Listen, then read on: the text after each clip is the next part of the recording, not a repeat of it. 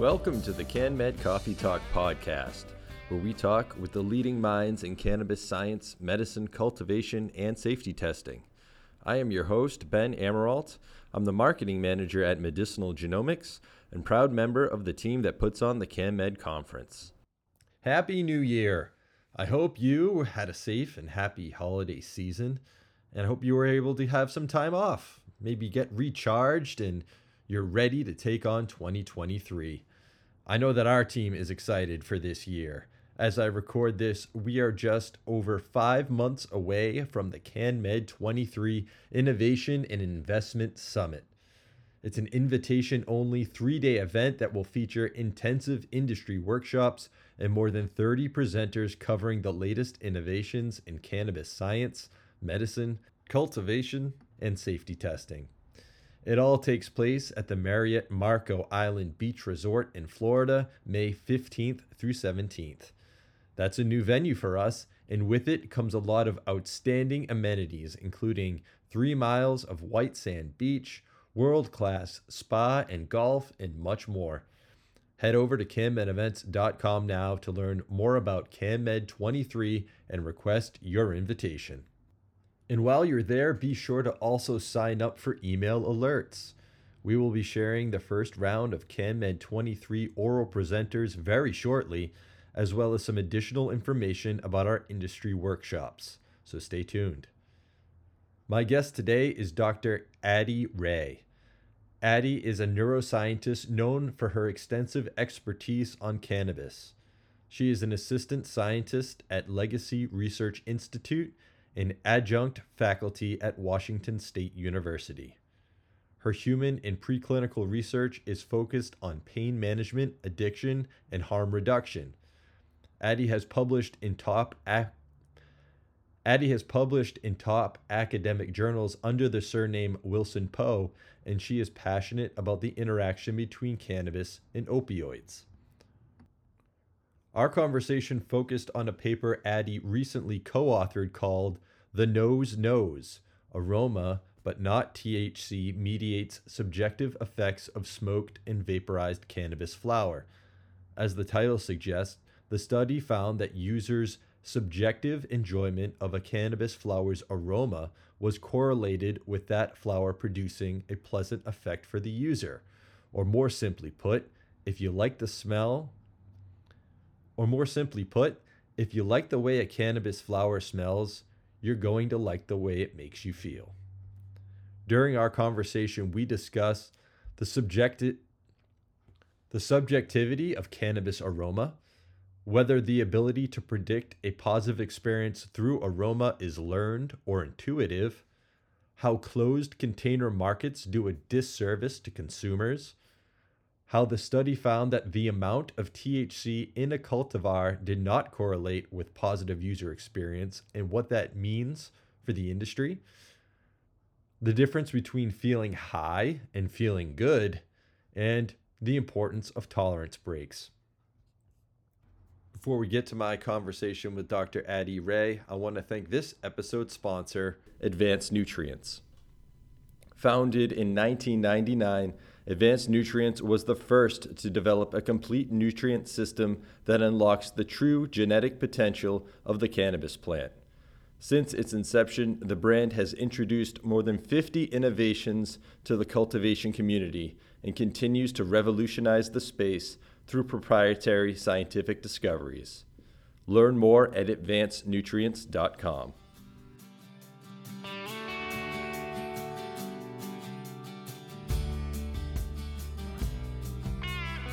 Good afternoon, Addie. Thanks so much for joining us on the podcast. It's a pleasure to be here, Ben. Thanks for the opportunity. Yeah, I'm really excited to talk with you today about a paper that you co-authored called The Nose Knows: Aroma but Not THC Mediates the Subjective Effects of Smoked and Vaporized Cannabis Flower. It's a fascinating paper to me because it really challenges this idea that THC potency determines cannabis flower quality. It's something that's come up many times on this podcast, so I'm happy to see some data confirming this. There's a lot of great information in the paper. I marked up my copy quite a bit, and I'm providing a link to the paper in the show description so the listeners can read it as well.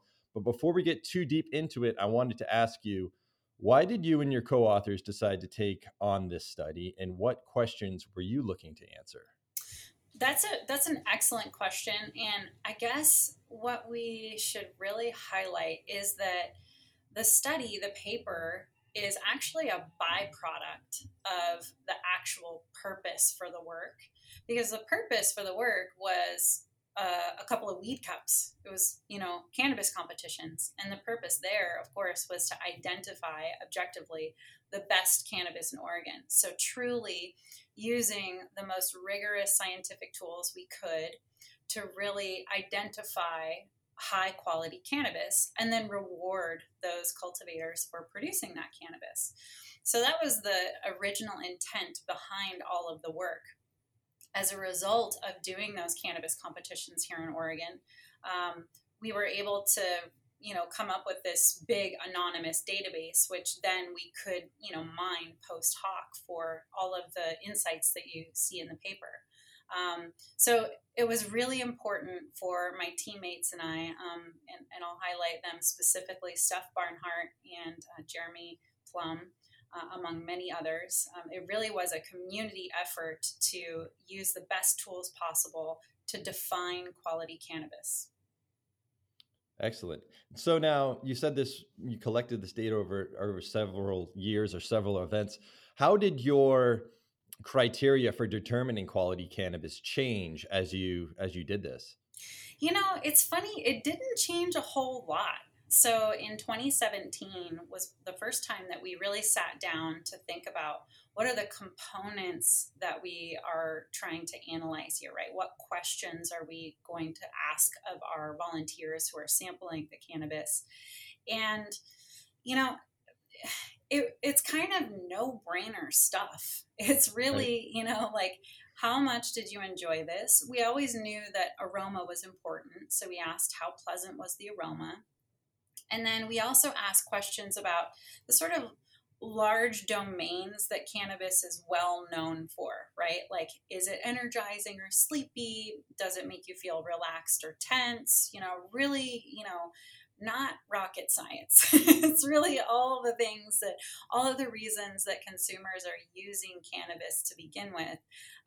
That's what we were looking at. So that's the human sort of data collection end of things. And then on the other end too, we wanted as much information about the plant as we could, at that time. So we had the widest panel of analytes in terms of cannabinoids and terpenes. And, of course, our understanding of this plant and the aromatic molecules that contribute to its aroma have evolved a lot since we last collected data in, 2019, 2020. But nevertheless, it was really important for us to have high fidelity human information and high fidelity plant information and see just literally, it's a fishing expedition. What is the data going to tell us? So it's really liberating in the sense that, most of my academic research is, of course, hypothesis oriented. So it was really liberating to have a true expedition and tell a data driven story, allow the data to tell us what's important about cannabis. Yeah, no, and it sounds like, so you're collecting two different types of data, as you mentioned, on the human side, what was your experience with this? And then, on the lab side, what are the percentages and the numbers here? So I imagine you tried to marry the two to try to find some patterns, and that's sort of what you're doing in the paper here. Yes, exactly. And what you don't see in the paper are all of the results that are not so exciting.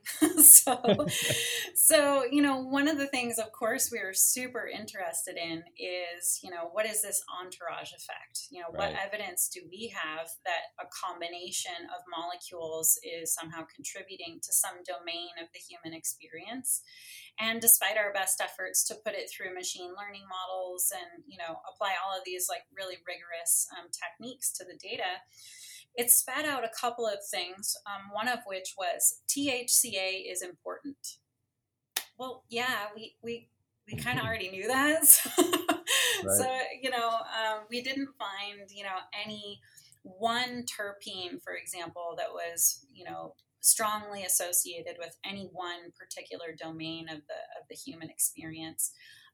So, despite our best efforts to look for those things and prove or disprove those sort of urban legends that are floating around out there, myrcene being sedative, for example, our data didn't support that. Huh.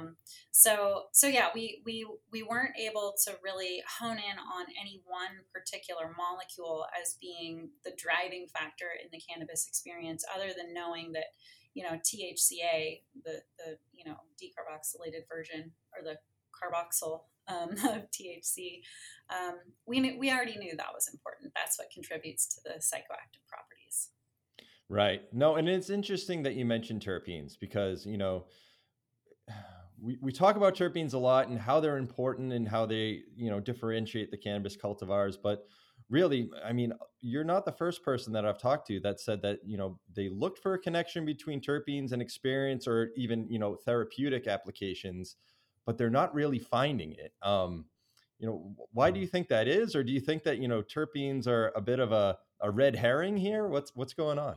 Yeah, I think that the most likely what's going on, and of course, this is just one of many possibilities, but what's likely going on is that things are a lot more complicated than we would like them to be. So we're looking for the easy answers, and it's probably not an easy answer.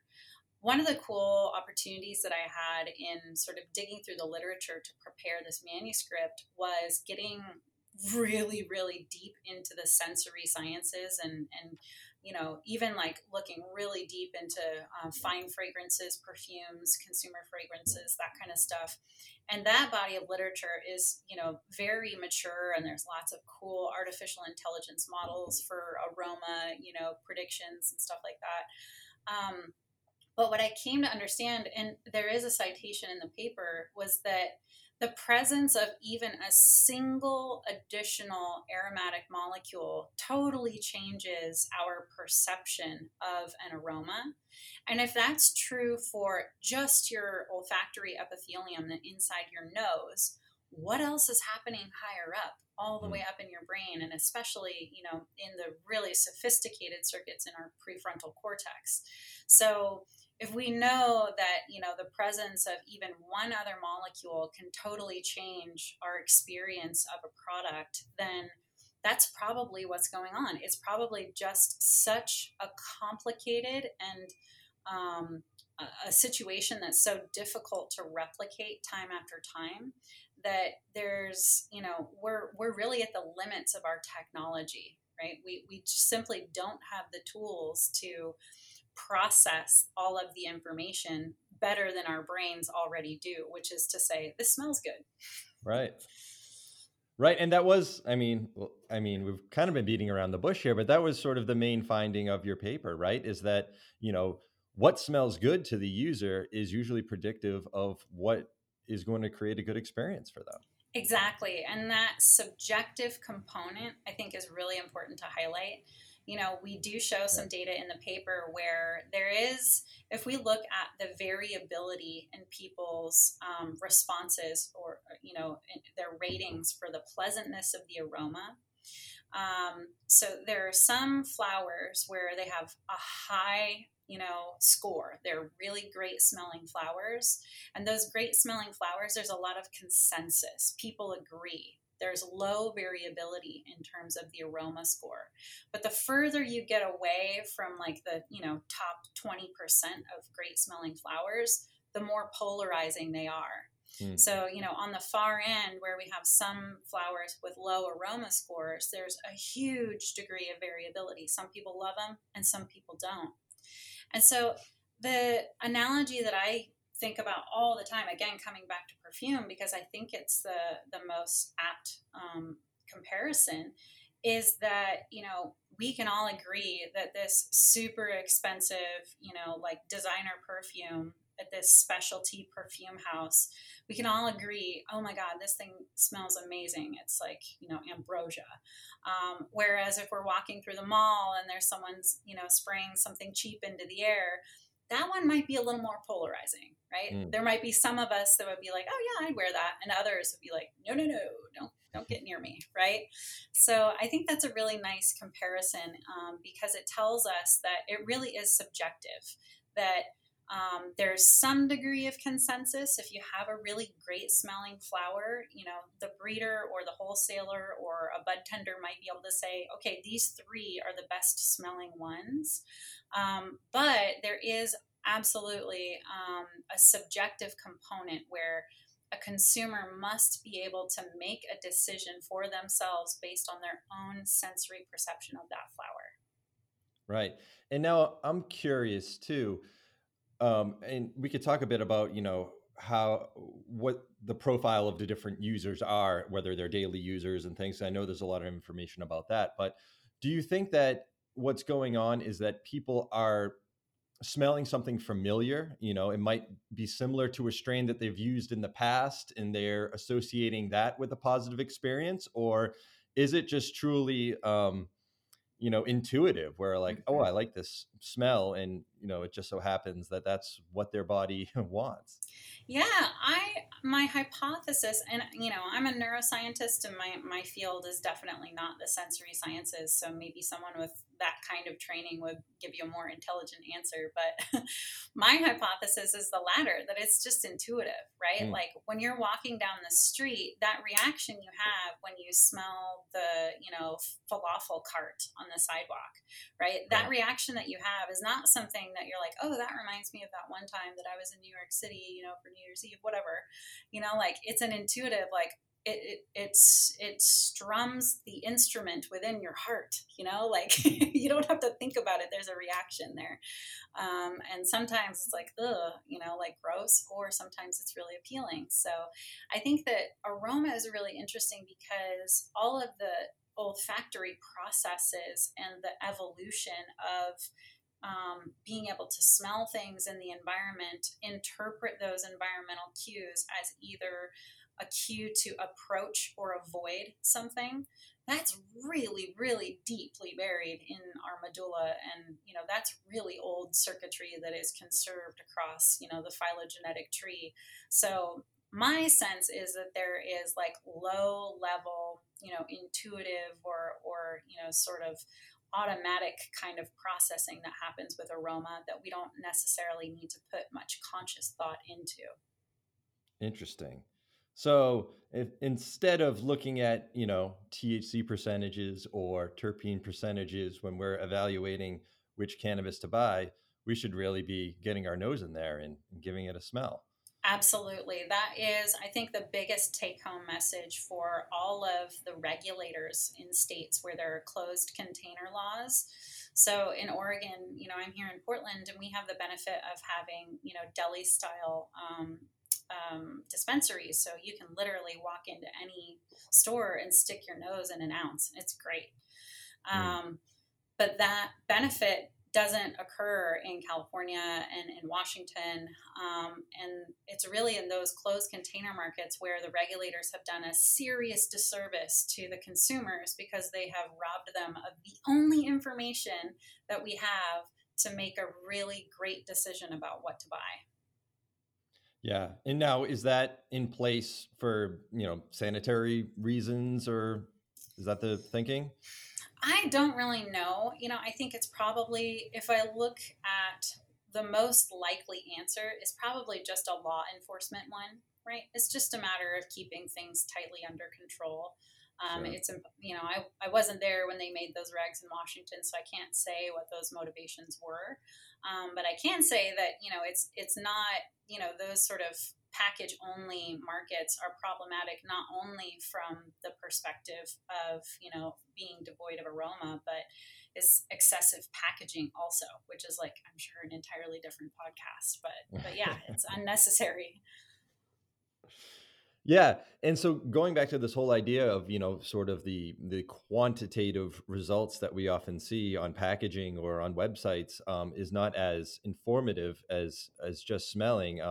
One of some of the results from your paper were showing that, THC potency was not correlated with subjective appeal. And, the amount of terpenes present wasn't either. I was wondering if you could talk a bit more about that. Oh, I would be so delighted to, Ben. It's my favorite topic in the whole wide world. All right, let's do it. um, so, right now, and there are very good reasons for this. Right now, THC is the primary marker of quality cannabis, right? Hmm. And this has roots both in the legacy market, in the prohibition days. There are, sort of black market drug dynamics that contribute to why people who produce drugs want to make them as strong as they can. So there's that legacy that has carried over into this regulated environment. And in this regulated environment, there has been a push toward more and more potent products, right? Demand for high THC products has been high. So then, the supply chain responds by producing high THC products. And so you have this feed forward cycle where everyone is producing what they think the customer wants, and the customer thinks they want THC, when in fact our paper demonstrates that the amount of THC is really irrelevant. I'm not at all, our data doesn't support, and I don't think that THC is irrelevant. It's very obvious that there is a relationship between THC and psychoactive effects. That's what gets you high. However, there is not a linear relationship between how much THC and how much enjoyment there is. So that brings up another topic, which is this distinction between getting high and feeling good. Because, there is a therapeutic window. There's a sweet spot where you do need THC to feel something. But if you have too much THC, the negative effects outweigh the beneficial effects. So, that there's an assumption that more THC is better, more THC is high quality, more THC is a better value. And there's this, like ever escalating push toward more and more THC. Which is not an evidence-based approach, because this data tells us that, yeah, THC is going to get you high, but it's not necessarily going to make you feel good. Right. No, and I always think it's interesting that, this push for more and more potent cannabis, more higher percentages of THC. I mean, and if you look at alcohol, I mean, it's not the case.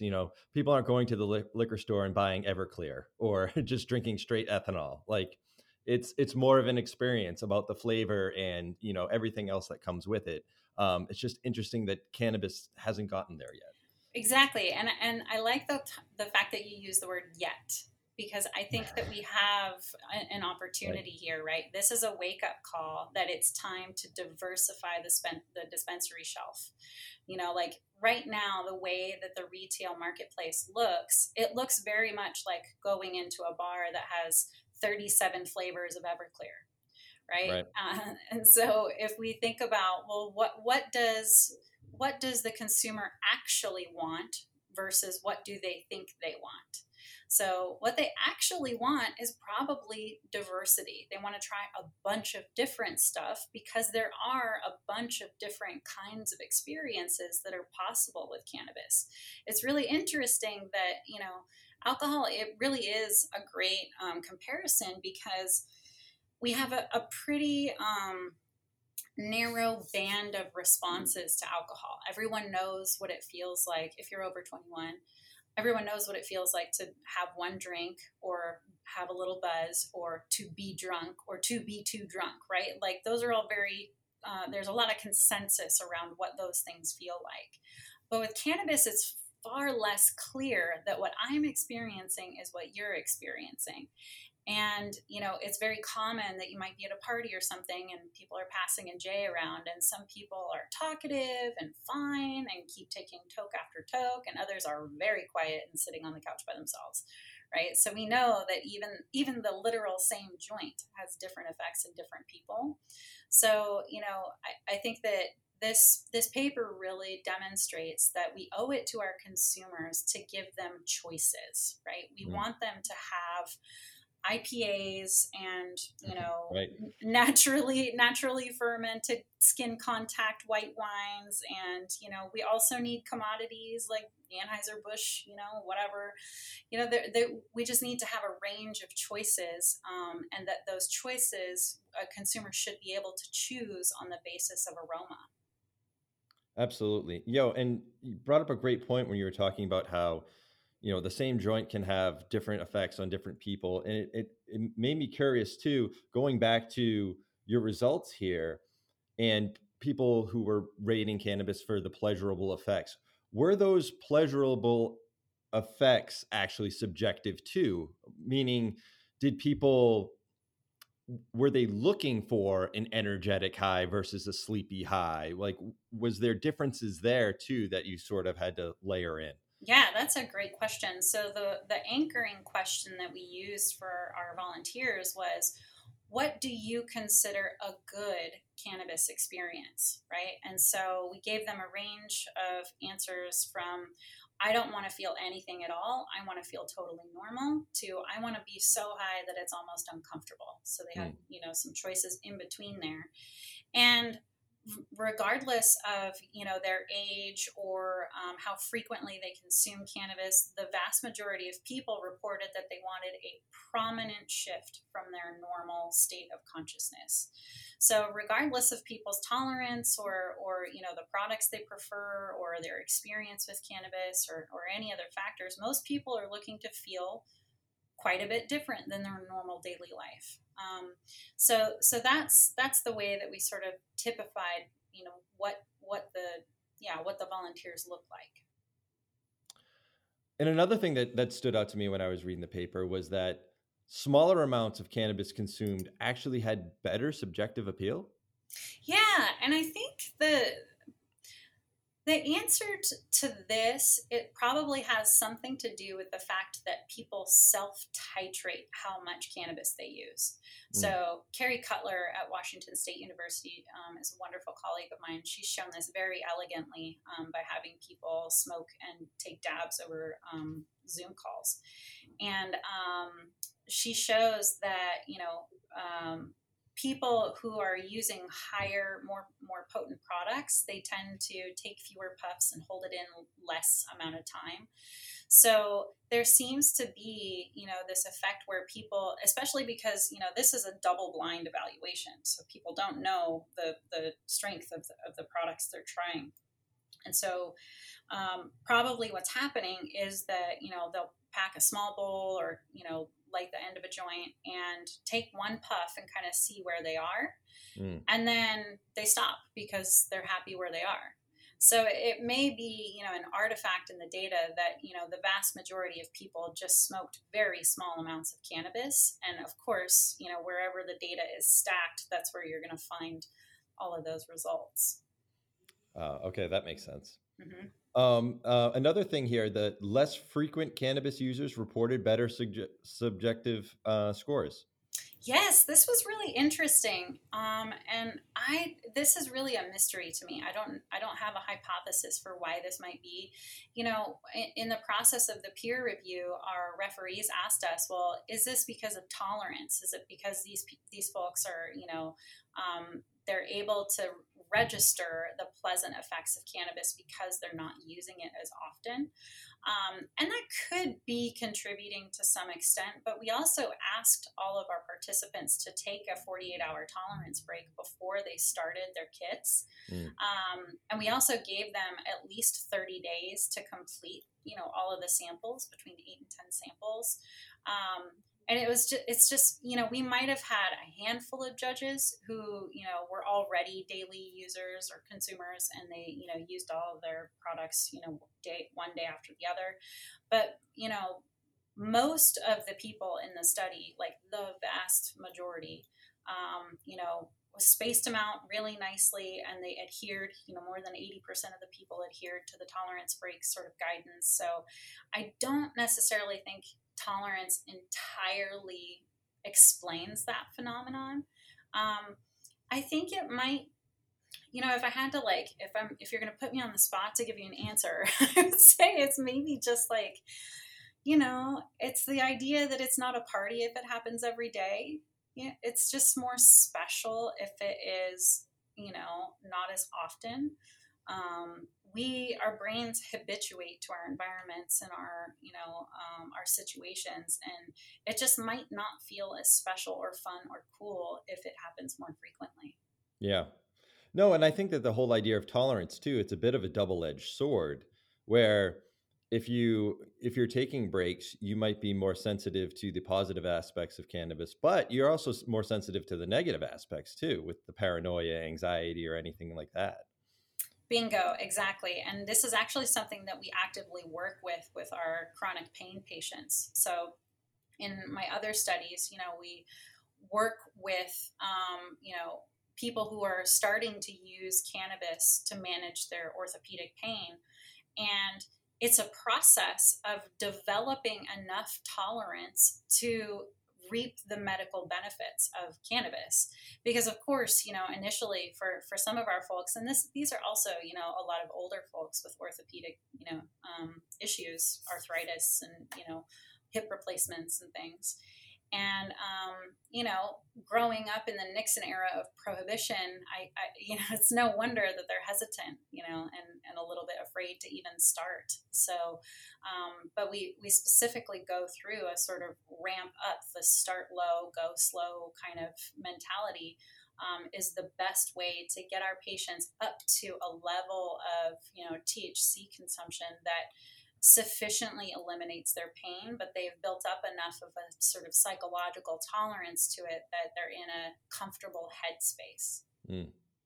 Yeah, and it's funny you bring that up. I've been looking through some videos from our past CAMED conference, getting ready for the one that's coming up, and I was looking at a presentation from Dr. Dustin Sulak that was part of our medical practicum, and he was talking about this, that therapeutic window, and you need to get up to a point where you're feeling the effects, but you don't want to necessarily exceed that either, or else you can kind of get to a point of diminishing returns, and then you have to actually take a step back or lower the dose, which is sort of counterintuitive. So it's sort of interesting how you need to really find that sweet spot. Absolutely. Dustin and I are very close colleagues. We see, eye to eye on this issue. And that idea of the therapeutic window for our patients is not exclusive to our patients, but for the adult use market, I tend to refer to it as the sweet spot, right? You got to stay in your sweet spot. And if your tolerance has gotten so high that you can't get up into the sweet spot anymore, then it's time for a tolerance break. And our brains are remarkably responsive to tolerance breaks. That I haven't seen quite enough literature to satisfy me on all of my hypotheses around tolerance, but from all of the the limited literature there is, and all of the heaps of anecdotal data that are out there, taking a tolerance break really works. Excellent. All right, Adi. Before I let you go, I wanted to give you a chance to plug any other resources related to this that you think that our listeners would like to read up more about, or any of your own social media or websites or anything like that. Please let me know, and I'll put it in the show notes. Sure. I think if folks have questions for me or want to, learn more, they can always reach me on Instagram. I'm at Dr. period 80, ADIE, Dr. period ADIE. So that's probably the easiest way to get a hold of me, or to find out, what other work I'm producing. And let's see, I would say that in general, other things that I, think might be timely to highlight are just the fact that, right now we're speaking in mid-December, and there is a ton of outdoor flower that's curing. And that's going to hit the dispensary shelves, probably early January. And outdoor flower in particular, because the outdoor environment is so, diverse and unpredictable, that means the chemistry in those outdoor flowers tends to be more diverse also. So if you're a cannabis consumer and you're listening to this, I would encourage you to, ask your bud tender which smell the best and which ones were grown outside, and just especially support your regenerative farms. Excellent. Excellent. Well, Adi, thank you again for joining me. This was a great conversation, and I hope we get to do it again soon. Yeah, thank you so much for the opportunity, Ben. It was a pleasure.